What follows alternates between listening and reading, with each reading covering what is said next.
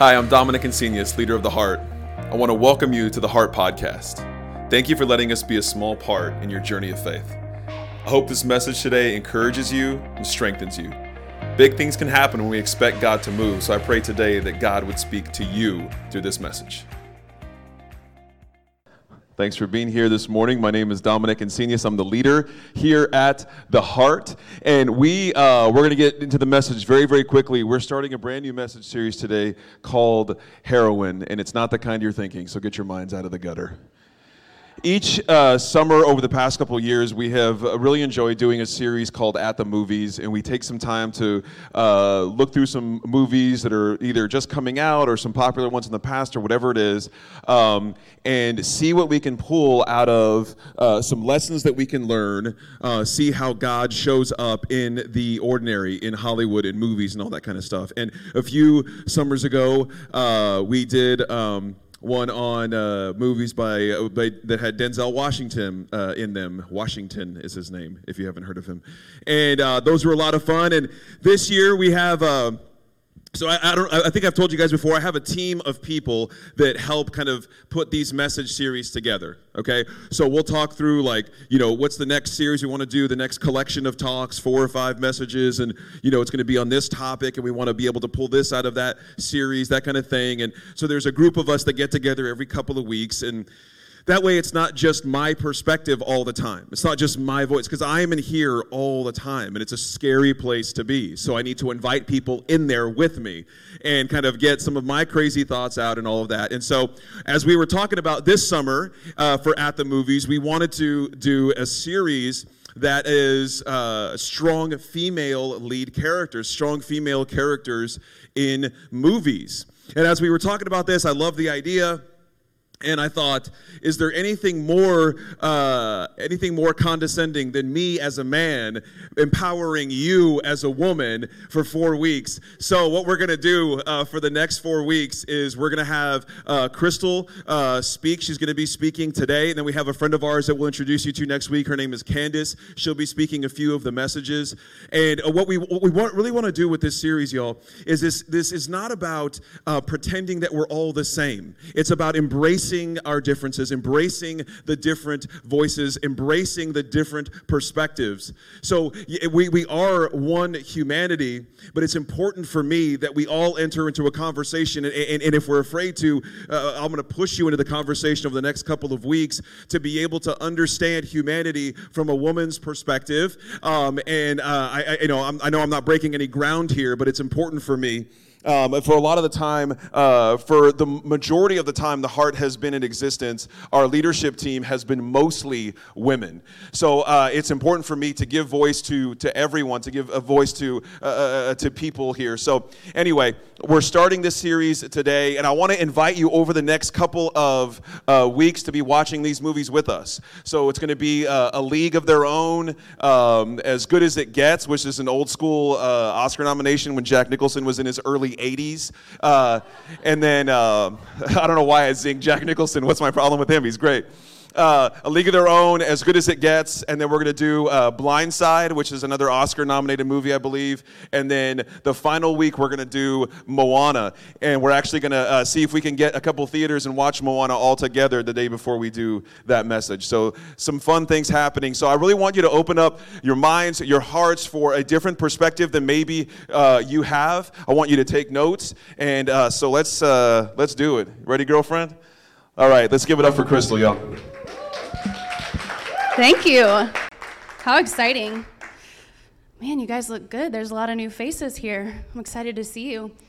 Well, we've been talking through and dreaming about this series for a little while, and I am excited for today, but I'm very excited for you guys to meet Candace next week. So as Dom said, allow yourself to be here for the next 20 minutes or so and see how God can speak to you through this message. So when I was 6 years old, I was invited to my first slumber party. It was 1992. And I know some of you have already worked out that equation, and then some of you are going to try to work it out here in a minute. You're going to be like 2021 minus 1992, try to figure out my age. And some of you don't care. So I like some of you that don't care. We'll just say I'm between, 28, 35. So I go to my first slumber party, and I'm introduced to 2 movies. Now, I was the youngest one at this slumber party. I was 6 years old, and I think all my other friends were like 9, maybe 10. And we watched 2 movies that no 6-year-old should be watching. The first one was The Exorcist. And I'm pretty sure my soul literally left my body after that movie. In fact, I slept with a Bible on my chest until I was about 13 years old. It's a story of fear to freedom. We'll talk about that in another message. And then the second movie was A League of Their Own. Now, it's by far my favorite movie in all the world, but if you've ever seen it, then you may agree that perhaps a 6-year-old should not watch that movie. But that's what we're going to be talking about today, some of the lessons that I learned from that movie that I want to extend to you. You guys, I remember watching this movie, and I kid you not, the very next day I went home and I told my mom, I'm going to play softball, baseball, whatever it was. There was no one in my family that had played sports, but I knew that I wanted to play that game. In fact, my very first day going to practice, I hit my coach in the eye with a softball, and blood everywhere. But I had watched a movie, so I was all in, right? And I don't know if it's a movie for you or a quote, but when we were little, there was like this fearlessness to try new things, yes or no? We weren't very intimidated, right? We hadn't been tainted and tethered yet by adulthood. And so I had the courage to try new things. And then something happened in 8th grade, something I was already aware of. So growing up, I had a really difficult time reading and spelling. And we didn't have like all the testing that kids have nowadays, so I kind of just struggled in silence. But I remember I was the kid in the class where, you got to read the textbook and you'd count your paragraphs so that whenever it came time for you to read your paragraph, you knew all the words. Anyone else? Yeah, so that was me. And I remember one time I was sitting in my science class, Miss McGregory, and my friend Kyle Van Landingham, which is a longer name than Stotzenberger. So we used to make fun of him because his name went all the way around on his baseball jersey. That was rude. But so Kyle, I remember sitting in my seat, and Kyle would help me if I had trouble with a word. And we were reading, it was in science, 8th grade, and I had read my paragraph, and I was all, I got this. These words are easy. So it comes up to my turn, and I'm reading about organisms. But I did not say organism. I said a different word. It was very spirited. I won't repeat it here. But I said that out loud in front of a bunch of 8th graders, and I had no idea what this word meant, but I was made fun of for the remainder of the year for mispronouncing this word. And there was something that happened to me in that moment where this passion that I had, when I was little, I liked to write stories and poems, and I always thought I wanted to be an author. And so when that happened to me, I was all, forget it. I want nothing to do with anything, writing or reading. I'm going to shrink back. And so I wonder when that has happened to you. What have you not pursued due to fear of criticism? What blog post did you decide not to write? What team did you not try out for? What promotion did you not seek? What play did you not try out for? Was there something in your life that happened that made you fear criticism? I'm not talking about the surface level criticism. I'm talking about the things deep within that we already tell ourselves, right? The things that make us inspired to shrink back, to not raise our hands, to be fearful of moving forward, finding passion and purpose. Sometimes it can dull our voices. And so I spent many years just like that, shrinking back. And then about 8 years ago, I was introduced to a TED Talk, and I fell in love with a lady named Brené Brown. I talk about her probably every time I'm on this platform. Brené and Jesus. two favorite people. So this TED Talk was all about surrounding the idea of vulnerability and thinking through the people whose opinion matters most. There was a quote, and Brene even says it's kind of silly to think a quote can change our lives, but there was a quote that she shared from Teddy Roosevelt, and it changed the game for me. I still struggle with criticism, but this quote is framed right on my bathroom sink. I read it every single morning to remind myself what counts. So I'm going to read it for you. It's referred to as the man in the arena. It's not the critic who counts. It's not the man who points out how the strong man stumbles or where the doer of deeds could have done it better.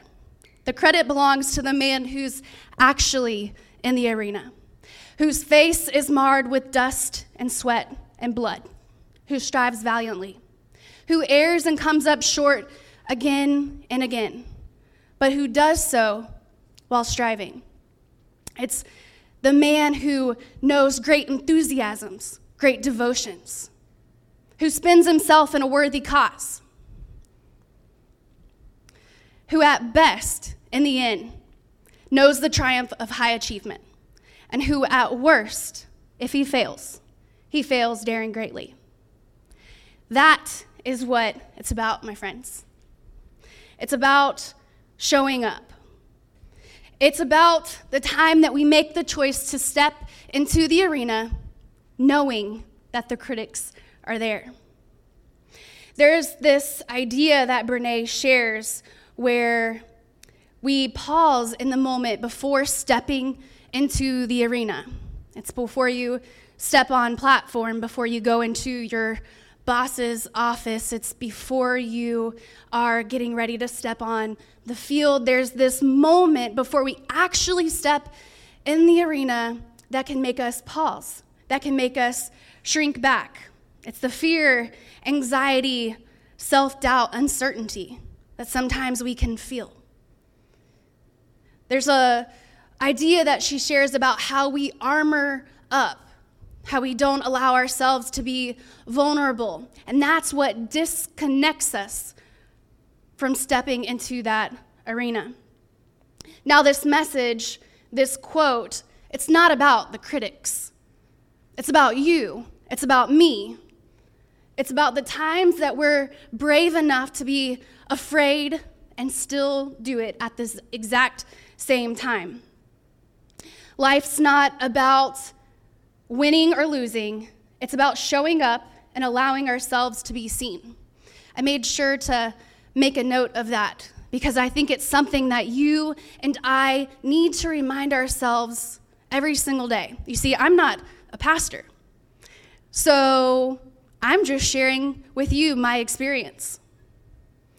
When I'm sharing up here, the success of this message has nothing to do with me. It has to do with God is speaking to your heart, not just through this message, through walking through those doors and seeing a community of people. So this doesn't make church successful. Your relationship with each other and God is what makes this moment successful. So Brene shares this kind of like hack when it comes to staying and stepping into the arena. Instead of trying to run away from the critics, which so many of us do, right? Block a friend here on Facebook, avoid a coworker there in the hallway. We try to avoid the critics. She says, invite them. Know that they will be there. Reserve a seat for your critics because you already know what they're going to say. You already know. Whatever it is you fear most, you're already telling yourself that anyway. So why not show up and know that they are there? So when Brene is talking about this idea of reserving a seat for the critics, she talks about there will be 3 different kind of critics to reserve that seat for. And a lot of them are internal. The first one is shame. Shame is a universal human emotion. We all deal with it quite constantly. So knowing that the shame will be right there front and center. but you're going to show up anyway, right?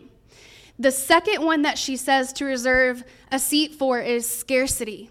Oftentimes we think, there's already people doing this. There's already people that have written this kind of book. There are already people that have put their hat in the ring for this kind of job. I'm in this, program at Texas State, but there's already so many people that have applied for this program, so why would they choose me? Yes or no? Anyone with me? It's already there, scarcity. The third one is comparison. Dear God, we all compare constantly. It's why we don't post that photo when we don't think it's the right angle, or why we use 3 million filters to get exactly the right skin tone before we post on Instagram, right? This idea of comparison. It's what I used to do when I was really young and think, oh man, I can't write because I can't spell, and look how great this other person is, and they submitted their essay, so why would I submit mine? This idea of comparison. And then she says to save that fourth seat for yourself. You are your worst critic. That's the whole idea behind this message.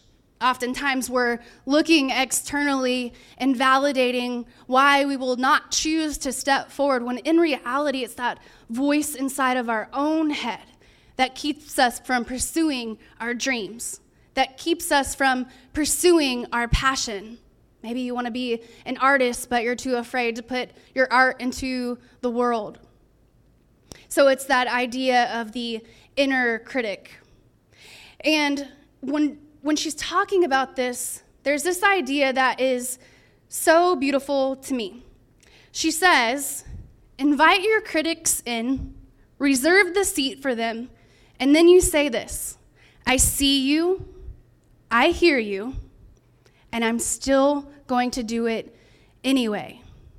You will be so proud of yourself when you have that moment of courage, knowing that there is this huge challenge, there is this huge barrier, and I'm going to take a step forward anyway.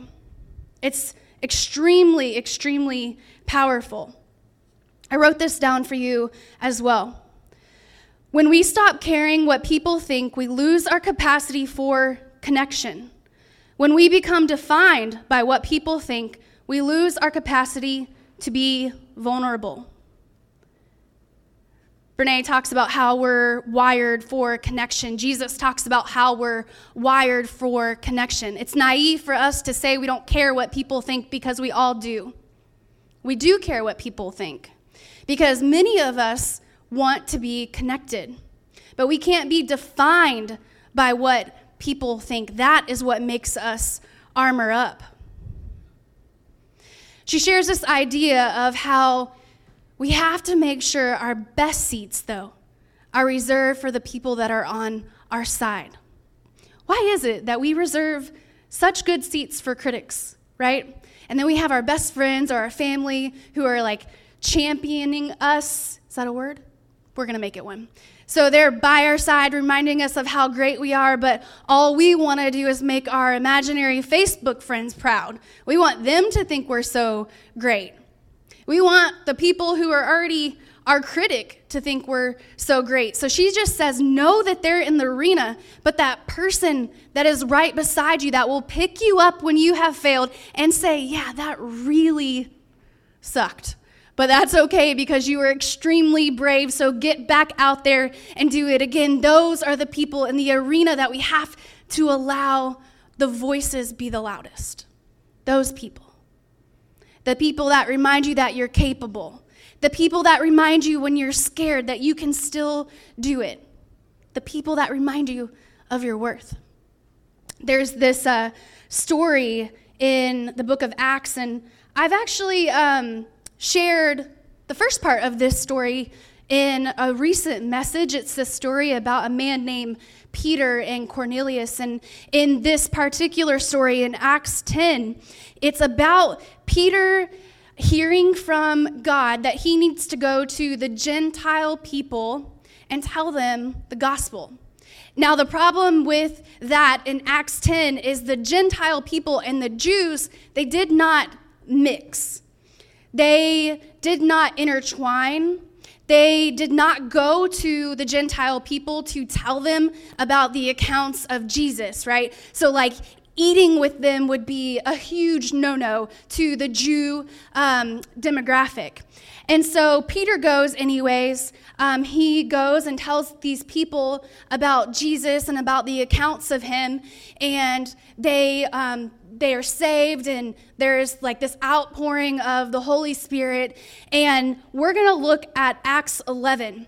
Now, this is when Peter is coming back to Jerusalem, and he's getting ready to speak with the Jewish leadership. And this story, the reason I chose to share it is because it is so fascinating to me that this book that was written thousands of years ago is still so relevant to today. Dom talks about that quite often, about how these stories of people in this book are not a distant illustration of humanity.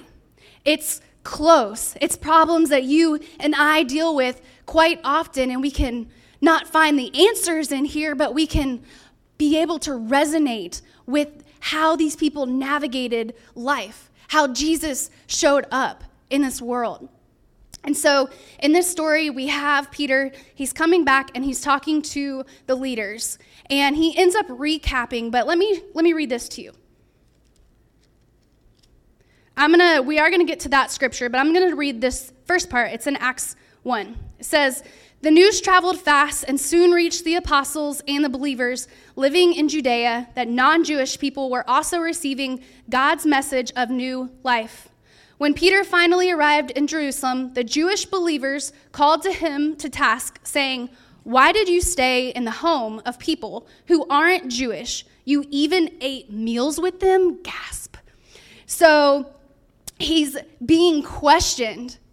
He just got back from the arena. He was in, what's it called? There's a wrestling term. I don't know. He was in like the big show. He was in the arena. He just traveled back. And so he's being questioned by his peers. Why did you eat with these people? Now, what we have to understand, it would be easy to look at them and look at the critics and say, okay, these people were awful, but they were raised. They were brought up. This was the life that they knew, following the Jewish law. So they ate certain things. They followed certain laws, right? So this was everyday life to them. But they were questioning him why he ate with these people. And then he goes into an account to tell them about his time. And here's what he says. "Shortly after I began to speak, the Holy Spirit was poured out upon them. Just like what happened to us in the beginning," he's reminding them. The Holy Spirit poured out upon these people, just like the same experience that we had. "And I remembered the words the Lord had told us. 'John immersed you in water, but you will be immersed in the Holy Spirit.' So I concluded that if God is pleased to give them the same gift of the Holy Spirit that he gave us after they believed in the Lord Jesus Christ, who am I to stand in the way of God?" Who are we to tell ourselves that we're not capable of the things that we are moving towards? When they heard this, their objections were put to rest, and they all glorified God, saying, "Look what God has done. He's given the gift of repentance that leads to the life to people who aren't even Jews." Now, when I read this story, and when I think about this message, and when I think about this movie, I ask myself, what if your courage, what if my courage in the arena can shift and change the critics? What if, because of the things that we choose to do, someone has an awakening? What if we're the vessel for change? If Walt Disney had not gone bankrupt umpteen times, and Oprah had not continued to work towards being a news anchor and then a TV show host and all the things that she's been able to do. There's people who have fought different types of disabilities, and they kept going and made such an impact in this world. What if they decided not to step in the arena? God created you fearfully and wonderfully made. You have a purpose. And we cannot allow the critics to keep us from that purpose. You know, this movie, go watch it, you're all old enough. It was a story of vulnerability leading to resiliency. It was a story of changing history. At this time, the reason that they had brought the women in to play baseball was because all the men were out to war. It was around the World War II time frame. And these women, it's a fictional movie based on a true story. They fought to create change. You're going to do that someday. It's never too late. Not even for you, Matt. I'm sorry. He's just so easy to pick on. I love you, brother. It's never too late. Your father in this book, your father in this book, he says, I know you. I've designed you for greatness. Maybe that greatness is being the most amazing mom, or dad, or man, or boss, or leader, or student. I don't know what that is for you, but you were designed for it. You got to show up. I want to challenge you with something this week. I want to challenge you to imagine what your life could look like, what this community could look like if you step in the arena and you stay there, even if it's hard. Plant your feet in the ground. Take your armor off because you're already equipped with everything you need to be right there. I'm so thankful, and I say it every single time I'm up here, but I am so thankful to be in this community, and I encourage you to get in connect groups. I found a strength unlike anything I had ever imagined in connect groups in some of the most trying times of my life. Because of those people, because of those groups, I still took steps forward. Even if I didn't believe in myself, I had people next to me who would dust me off and throw me back in the arena. Thanks, Dom. Throw me back in the arena and remind me of who I am and what I was capable of. And I believe that. I do. I believe it for each and every single one of you. So that's my challenge. Step in the arena and stay there. Will you pray with me?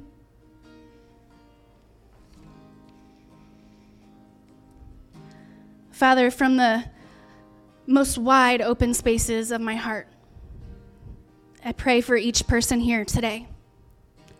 I pray that they would be reminded they can be brave and afraid at the exact same time. I pray that they be reminded of the courage that you've brought to them. I pray that they would be reminded of the worth that they have in you. I thank you for this moment. I thank you for this community. I thank you for the greatness that we receive through your Holy Spirit. It's in your precious name we pray. Amen. Thanks for listening to the Heart Podcast. At the Heart, our mission and goal is to connect people to the heart of God. If you would like to pursue a relationship with Jesus Christ, please visit us at www.theheart.church for more information. If today's message connected with you, we want to invite you to share it with someone who might benefit from it. And if you live near San Marcos, Texas, we'd like to invite you to visit us this Sunday morning, where we have 2 experiences for you to choose from at 9:30 and 11 a.m., all happening at the Spot Cinema House and Eatery. Remember to be bold this week and connect with those around you. It's how our relationships grow and how your faith grows.